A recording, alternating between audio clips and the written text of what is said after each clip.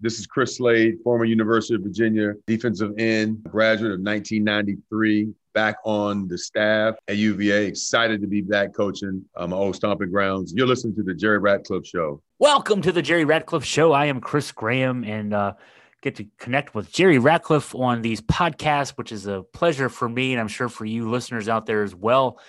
Jerry, hope things are going well for you.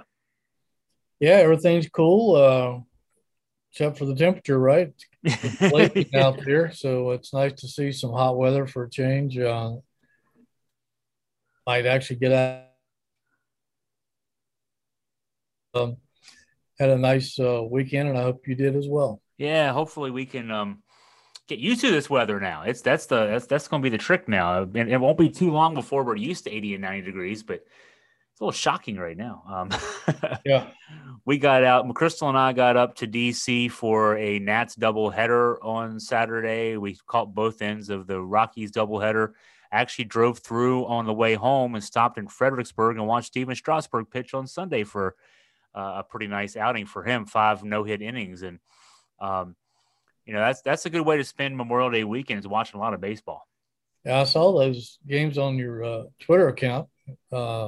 You were adorned in Nationals gear, so looks like you had a good time up there. Yeah, great time, and worst things to do than watch a lot of baseball, I think, on good weather weekends. But we'll talk baseball here on this podcast as Virginia gets ready for the Greenville Regional, which is this coming weekend. But first, let's talk some UVA football. A big commitment for the Virginia football program, the first running back commitment, prep running back commitment for Tony Elliott and his new regime at UVA. Dante Hawthorne from Fredericksburg. I mentioned I was in Fredericksburg this past weekend. A young man from Fredericksburg announcing that he's going to be attending Virginia. This is big news for Virginia football. Yeah, he's a member of the class of 2023, so he hasn't been rated yet by the recruiting services. But he sounds pretty darn good. He's 6'1", 200, apparently a strong downhill runner. Although he played quarterback at Massaponax High School last season, where he rushed for over 1,000 yards, averaged almost 7 yards a carry, scored 22 touchdowns. I think I read it right that he averaged a touchdown almost every 7 times he touched the ball. Not a bad average. And he passed for 350 yards. I don't think that's his forte. So apparently he is transferring to Colonial Forge High School in Stafford for his senior season, where I'm assuming that instead of playing quarterback, he'll play running back. Don't know that for sure, but I'm just reading between the lines there. But Virginia offered him April the 5th. He visited Virginia Tech the weekend before. Then he came back to Virginia for the blue-white game in late April, the 23rd, I believe it was, and just committed the other day. So he is the second in-state recruit to commit to Virginia. Virginia has 2 recruits thus far. The other one is an offensive lineman named Cole Serber, big dude. So good news for Tony Elliott's staff that they've already lassoed 2 in-state recruits. There's been a couple of, I think, recruiting classes under Bronco that didn't have that many recruits from the state in the entire class. So kudos to those guys for getting off to a quick start, and I assume there'll be more of those over the next 2 months as and all that stuff. Yeah, you and I have been reporting on those numbers, the Bronco era at least, and their lack of Virginia recruits. One thing I thought was interesting in the story you wrote about this, Jerry, about Dante Hawthorne is how when he visited and was on campus, on grounds for the spring game back April 23rd, that he was really impressed with how Tony Elliott uses his running backs. And he had just visited Virginia Tech, which, of course, is in the middle of a coaching regime change as well. But Tech has a longer history of using its running backs well. But Tony Elliott himself has a pretty good history with running backs. He's got some guys who are in the NFL making money as running backs. So, we haven't even played a game yet under Tony Elliott, and he's already getting guys to see what he's trying to do at Virginia and impressing them with what his efforts are. That's a good point. And, he and his offensive coordinator, Des Kitchens, have both spoken about how they want a more balanced offense, which doesn't strictly mean 50-50 run pass. Although if you look at Clemson the last year in particular, I think they were close to that under Elliott's play calling. So I think they're serious about this. I think they do intend on having a reliable running game that will take a little pressure off Brennan Armstrong. And I know during the spring practices, a couple of times we had he said, yeah, I threw for X amount of yards last year, and what did it get us? 6 and 6. So I think he recognizes the fact that generally, if you throw the ball as much as Virginia does, it normally doesn't add up to a winning record, or at least to much more than a winning record. So I think he recognized the fact that they need a solid running game as well. And I think that's how you contend for the Coastal Division title, assuming that there's going to be a Coastal Division. So I think they're very serious about trying to build a running game, and they're starting in the right places. So, but good news for Virginia football. We're getting closer and closer every day to the start of the 2023 or 2022 season, 2023, I guess as well. But ACC football kickoff in late July, and then we'll have camp starting in late July, and we'll have all kinds of coverage. But still news being made in the football sphere with the progress in recruiting. We talked about before I forget, groundbreaking Thursday. Yes. On Virginia's new football home. There will be a press conference earlier in the day with Carla Williams for invited media, and also groundbreaking at 5 o'clock, I believe is correct. That's right. Don't know what all that entails other than putting some shovels in the ground, but out there between the McHugh Center and the George Welsh Indoor Facility, that's where the football facility is going to be, and the new Olympic Sports Building, which will go up after the Football Operations Center. So exciting times for Tony Elliott and the football program and its followers, and I'm sure they will use this over the next 2 months when recruiting heats up and camps begin. They'll be able to march their campers and recruits over to where there's a hole in the ground and show them where their future football home is going to be.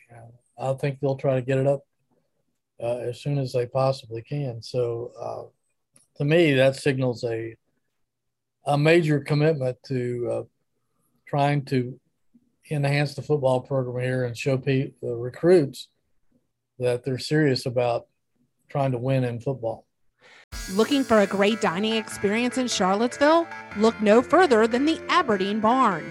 The barn has been family owned and operated since 1965, with Terry and Angela providing great atmosphere and mouth-watering food at Virginia's big-time steakhouse. Enjoy the fine dining or relax in the Sportsman's Bar, a fantastic place to wind down and socialize, surrounded by flat-screen televisions tuned to the latest sporting events. You never know who you might bump into at the Aberdeen Barn, where all the greatest Cavaliers have dined over the decades and keep coming back for the delicious menu and good times. Check it out online at aberdeenbarn.com or call 434-296-4630. Show them the dirt, show them the cinder blocks, the frames, everything else going up, and say by the time you're here, this will be fully realized, and you'll be among the first to work out and get better there. And that's your sales pitch for the next few years, right? Yeah. So let's turn our attention back to baseball then. UVA baseball. A disappointing end to the regular season and an 0-2 run in the ACC tournament takes a team that seemed destined to be hosting a regional on the road for the first weekend of NCAA tournament play. Virginia, the number 2 seed in the Greenville Regional, hosted by East Carolina University. You know, Jerry, it's not like we don't – these current guys may not know so much, but UVA baseball fans know about ECU. They know about the number 3 seed Coastal Carolina, who Virginia opens up with on Friday night. We've played those programs consistently over the years. ECU used to be our first weekend opponent for a number of years. And I know Coastal, there used to be a home and home for a number of years with Coastal Carolina and also Coppin State in this field. Virginia's 12-14 in their last 26 games. That's the bad news. The good news is last year they weren't a 1 seed and made it all the way to Omaha. Love the headline, Jerry, on your story this morning on jerryratcliffe.com. O'Connor, we need to pay back the baseball gods and do things the right way. I think that sums up a lot, but tell us more about Coach O'Connor's mood heading into this week.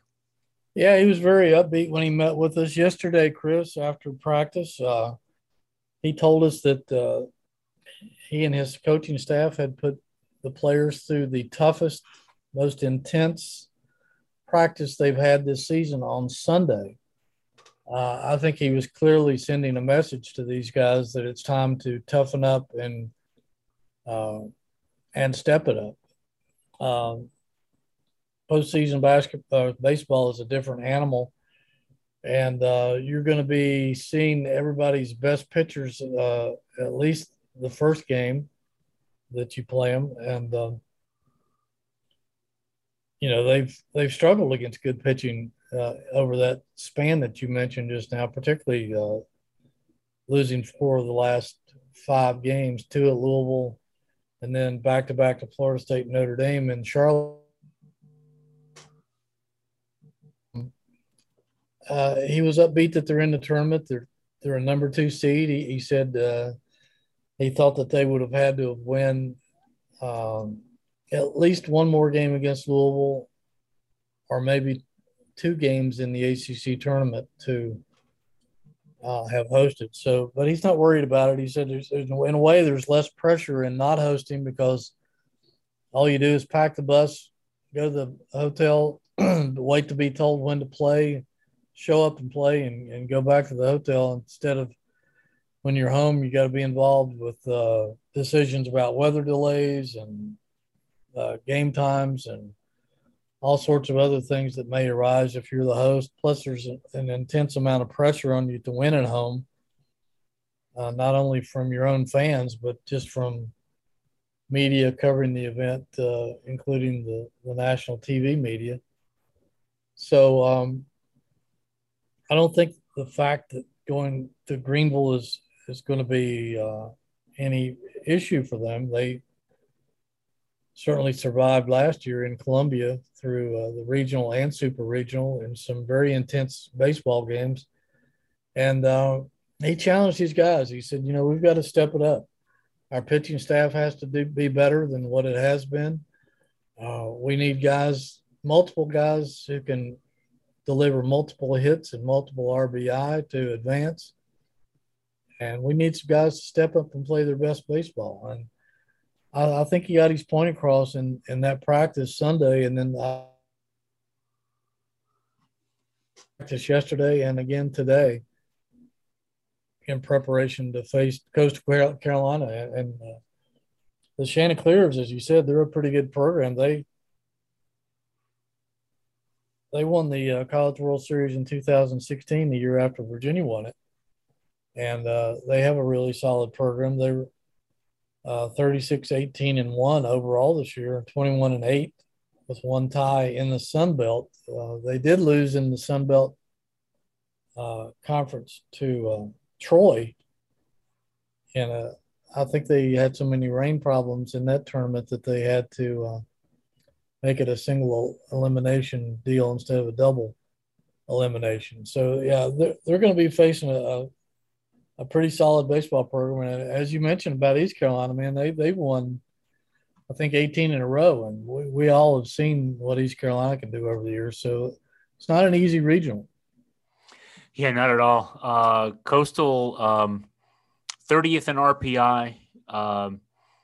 East Carolina, 8th in RPI. Virginia spent most of the season in the top 10 in RPI, but struggled down the stretch and ended up, I'm looking here real quick, 24th in the RPI, which is pretty much according to their seed. East Carolina, the number 8 national seed.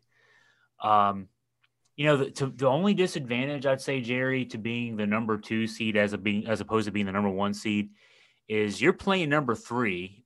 You're pitching your best against number 3's best, and in this case, Coastal. We know from Virginia's past when Virginia's a 1 seed and hosting, and you're playing a 4 seed, you tend to not throw your number 1 starter out there in that 1-4 matchup. You save your number 1 for the potential Saturday night matchup for the winner's bracket final. And so for Virginia to get through those first 2 games, you're going to face the other 2 teams' aces.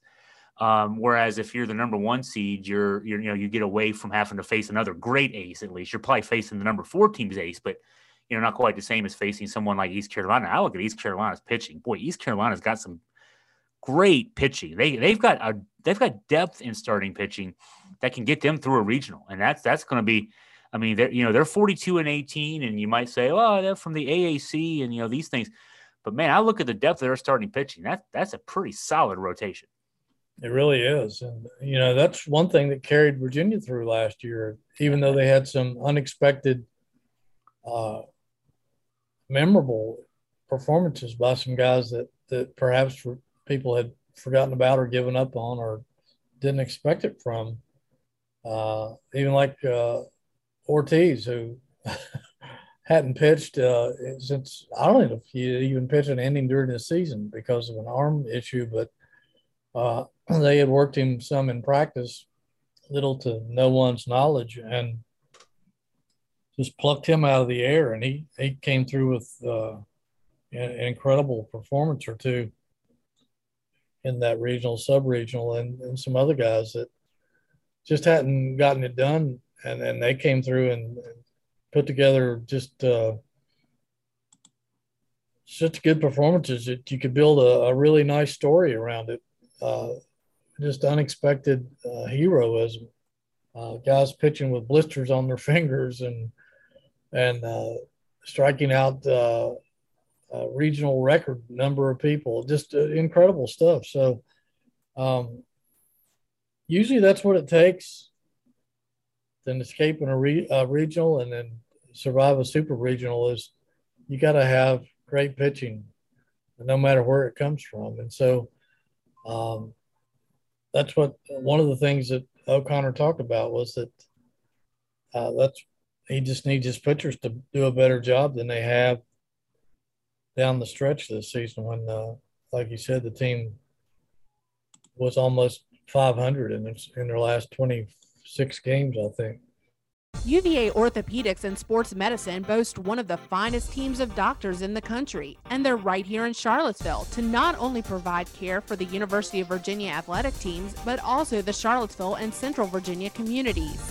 UVA Orthopedics has been a proud sponsor of the Jerry Ratcliffe Show for the past 2 years, with numerous team members featured in weekly segments where doctors share great insight into various sports injuries, what causes them, how to treat them, and recovery time. Their team of experts are there for you and offer the best care to solve your health problems and get you back on your feet. Let their team of specialists get you back in the game.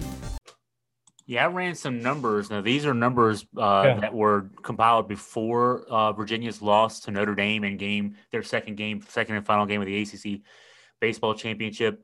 But their hitting numbers will only get worse. Through 25 games, the 12 and 13 part of that season-ending stretch, Virginia was hitting 286 as a team. Before that, when they were 26 and 3, Virginia was hitting 337 as a team, so 51-point difference there. The offense was averaging 6.9 runs per game in those 25 games, as of 26-3, the offense was averaging 10.2 runs per game. So a big difference there. And of course, factor in, there were some games like George Mason and a couple games where they really had a lot of runs. The pitching staff was probably the biggest thing because, I think with a 286 team average and 6.9 runs per game, you can win a lot of games. But through 29 games, Virginia had a team ERA of 2.71. In that 25-game stretch, again, before the Notre Dame game, a 5.47, double the team ERA. Wow. In that stretch, what did I had I pulled out one starter. I thought I did in my stats here. I'm not seeing it in my stats here.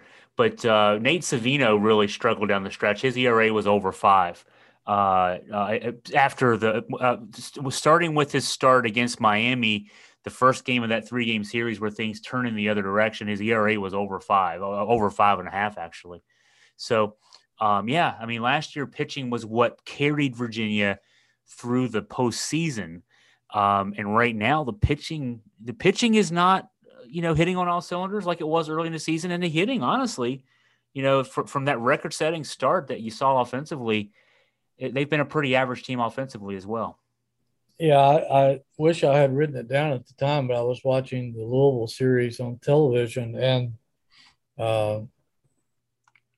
they did whoever researched the teams for that series did a nice job. They pointed out a large disparity in Virginia's hitting, batting average, team batting average, and run production at home this year as opposed to on the road. And it was a huge disparity. I asked a couple players about that yesterday, and they were a little surprised by that the numbers were that great. But I asked them what it's going to take to kickstart that offense again. And they said, just everybody just focusing in and just refocusing on what they do best. I don't know exactly how you go about doing that, particularly if, again, this is on the road. So we'll just have to wait and see what kind of adjustments that maybe Kevin McMullen has made with some of his batters to try to lift them up out of a little bit of a funk. And but they certainly didn't hit the ball well in 4 of those 5 games, all losses. The one game against Louisville where they scored, I don't know, it was 13 or 16 runs. I can't recall. They had plenty of hitting in that game, but the other 2 games out there, and then the 2 losses in Charlotte, the offense almost disappeared. I've got it now. Savino, dating back to the April 8th loss at Miami, he gave up 6 runs on 10 hits in 5 innings in that game. So starting on that date, 1-5 record, 5.23 ERA for a guy who's projected to be like a 1st or 2nd round pick in the MLB draft. Going into the season, he's your ace. Brandon Neek, of course, has had his issues. He was the opening day starter for Virginia this year. Ends up in the bullpen. I mean, Brian Gursky's had a solid season for the most part, but he's not been the same the last couple of weeks maybe. So, yeah, pitching's not there. The hitting is it's struggling right now. It feels so different. I mean, last year's team was 11-14 going into the first week of April. They lost the first game to Georgia Tech, won the last 2, and then that started the stretch that got them in the NCAA tournament. Then they ran through the NCAA tournament all the way to Omaha. But you're at that point, Virginia had gone in. They were winning games. They won their way into the NCAA tournament. You like being hot going into any kind of tournament if you have to go into a tournament. This team is kind of backsliding in, and I'm trying to think, Jerry. I mean, Brian O'Connor's had 5 teams make the College World Series, and I know he's pointed out that 3 of those 5 times they did so from being on the road in the first round.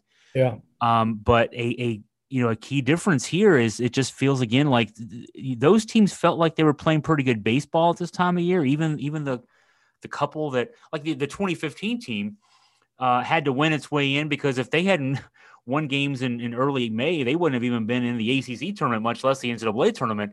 and they went all the way through and won the whole thing. Those teams were all playing good baseball this time of year. This team is not right now, and it's got to be something that's obviously it's got Brian O'Connor's attention, it's got his team's attention, but can they get it turned around? I guess is the big question. Yeah, it really is, and he talked about we really need. He said we at times we've not just this season, but in seasons past, this time of year we've had some great spurts, and he said that's what we need in Greenville is we need a great spurt. We need another one of those spurts. And I think maybe that's what maybe part of that intense practice Sunday is to help these guys regain their focus, to get their attention and maybe shake off whatever has been bothering them. I don't know, but he really, like you said, he really knows that it's going to come down to how his pitchers do. And he quoted him. He said, it's really getting back to what has made us successful. And that's being a little bit better on the mound than we've been. We need to get quality starts and play good defense, which is what he's built his program on all the years. But he's talked about that throughout the year, but he's really stressing that heading into this weekend that they've got to get better performances from the starters. And as you pointed out, Savino has struggled. He wouldn't announce who he's going to start Friday or Saturday yet. He did talk about Gursky that is definitely going to pitch or start one of those games.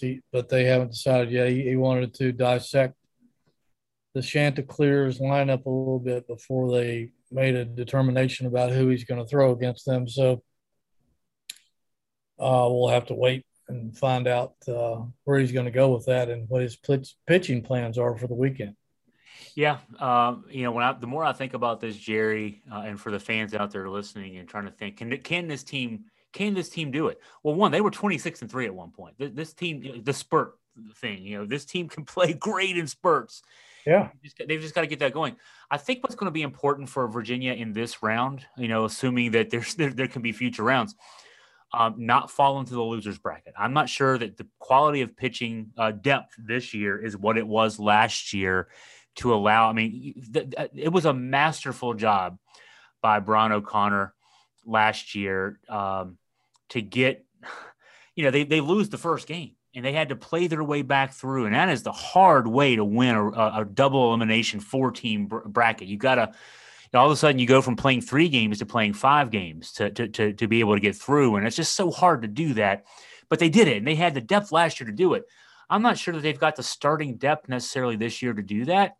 We can kind of guess who would pitch games 1 and 2. And maybe and if you play 3, throw Jake Berry in there, 8 starts, 5-3 record, 19 appearances overall. He's put up some decent numbers. He's struggled a little bit down the stretch as everyone else has. But if Virginia can win, I mean, this is simple. I'm not laying out a genius plan, but win game 1, get to game 2, win game 2, and then win game 3. I mean, I don't know that they can, even if you win game 1 and 2, then the most you've got to pitch is 4 games. You don't have to pitch 5 games. I think they can win this regional if they only have to pitch 3 or 4 games. I'm not sure if they have to play 5 games and put up at least 45 innings that they can do it. And the offense can certainly play a role here too. You don't need to get 7 innings, 1 run, 2 hits out of your starting pitchers if the offense can produce the way it can produce. Kind of a combination of both. Let's get some runs early, get the pitchers out there, get the middle relievers out there. Don't overuse Jay Woolfolk, who's gotten so many innings this year. Give him a chance to kind of pitch in spurts. And that's got to be the blueprint. If anything else, I think if Virginia loses the first game, this could be a quick weekend for the Cavs. It could be, and we've seen that some in the past. The last time they hosted was before COVID. I think was that the year that they played Appalachian State and Appalachian State knocked them out. Yeah. So we've seen that was a good team that Appalachian had, but if I recall, I don't think the pitching depth was there for that Virginia team as well. But and you're right, the bats have to come alive too, and that can help out the pitchers. Obviously, he talked a little bit about the hitters, the batters need to be more aggressive, and I don't know what all that entails. And he knows the inner workings of this team better than the rest of us, but he does expect them to be more aggressive at the plate in this series down there. So we'll see what comes out of that. I'll add a light note here, Jerry, as we're probably towards the end of the podcast. We had Brian O'Connor on as a guest, and it was a great podcast. Yeah. As they were getting ready to play Liberty and then go to Miami, we talked to Brian when this team was 25-3. There's always been something called the Sports Illustrated jinx, the SI jinx. I don't want there to be a Jerry Ratcliffe Show jinx. So no, I don't either. I've been thinking about that though ever since they lost that 3-game series. In my mind, oh no, we might have jinxed things here, and then it's just kind of played out from there. So I was brainstorming this with our colleague Scott German, and we were trying to think of things to do. Maybe we can invite Paul Maneri back on. Paul Maneri was a great guest, the former LSU coach. Seemed like we had a good time with him. I mean, we got to do something here, though. I'm thinking about wearing a bunch of, like rally caps or something. But because I don't think UVA fans will let us forget it if the season that started with so much promise turns on us interviewing Brian, and then the season goes downhill from there. Well, I'm not superstitious. I'm just stitious. But, I've got enough superstition to make up for both of us. I think it was more Miami than it was superstition or jinxes. I think Miami's just a really good baseball team, and they were at home. I think if the series had been up here, it wouldn't have been a sweep. They might have won the series, but I don't think they would have swept Virginia up here, but not at that point. But, hopefully they can go into Greenville and do some damage and advance to a super regional, wherever in the heck that might be. Yeah. Wherever in the heck that might be. That's all that matters. Get through this weekend. We'll figure it out next weekend as far as that goes. Well, Jerry, of course, JerryRatcliffe.com will have more pre-series coverage, pre-regional coverage. AugustaFreePress.com will as well. There's more football recruiting news, the basketball recruiting trail, JerryRatcliffe.com. You guys have been on top of this in the last few weeks as we turn our attentions to future classes there. There's the big news later this week with the groundbreaking pictures of people wearing hard hats with shovels breaking dirt on something that's going to be huge for UVA football. And then the interview with Carla before that. It's summertime, Jerry. We're coming close to summertime now, but there's still plenty going on for UVA sports fans to keep up with. It never slows down anymore, Chris. There's sometimes more news in the off season there is during the season. So we want to thank our readers for their loyal support and visiting our websites, yours and mine, every day. And we'll keep you abreast of whatever's going on. As we wrap up then, Jerry, you want to give out a shout out to our sponsors. I know we run the commercials during the show, but it doesn't hurt to throw a little bit more love their way. Yeah, we want to thank the Aberdeen Barn for sure. They've sponsored us for 4 years now, our former radio show and now podcast. Go visit Angela and get the best steak in town. Also, UVA Orthopedics. If you need them, I can't think of a better place to go to. And also Ragged Mountain Running Shop down there on the corner where you can get incredible service from Mark and his family and workers. So thank those people anytime you see them for supporting our podcast. Well, our thanks to the sponsors, my thanks to Jerry Ratcliffe and to you, the listener. And signing off, I am Chris Graham. Everyone have a great day.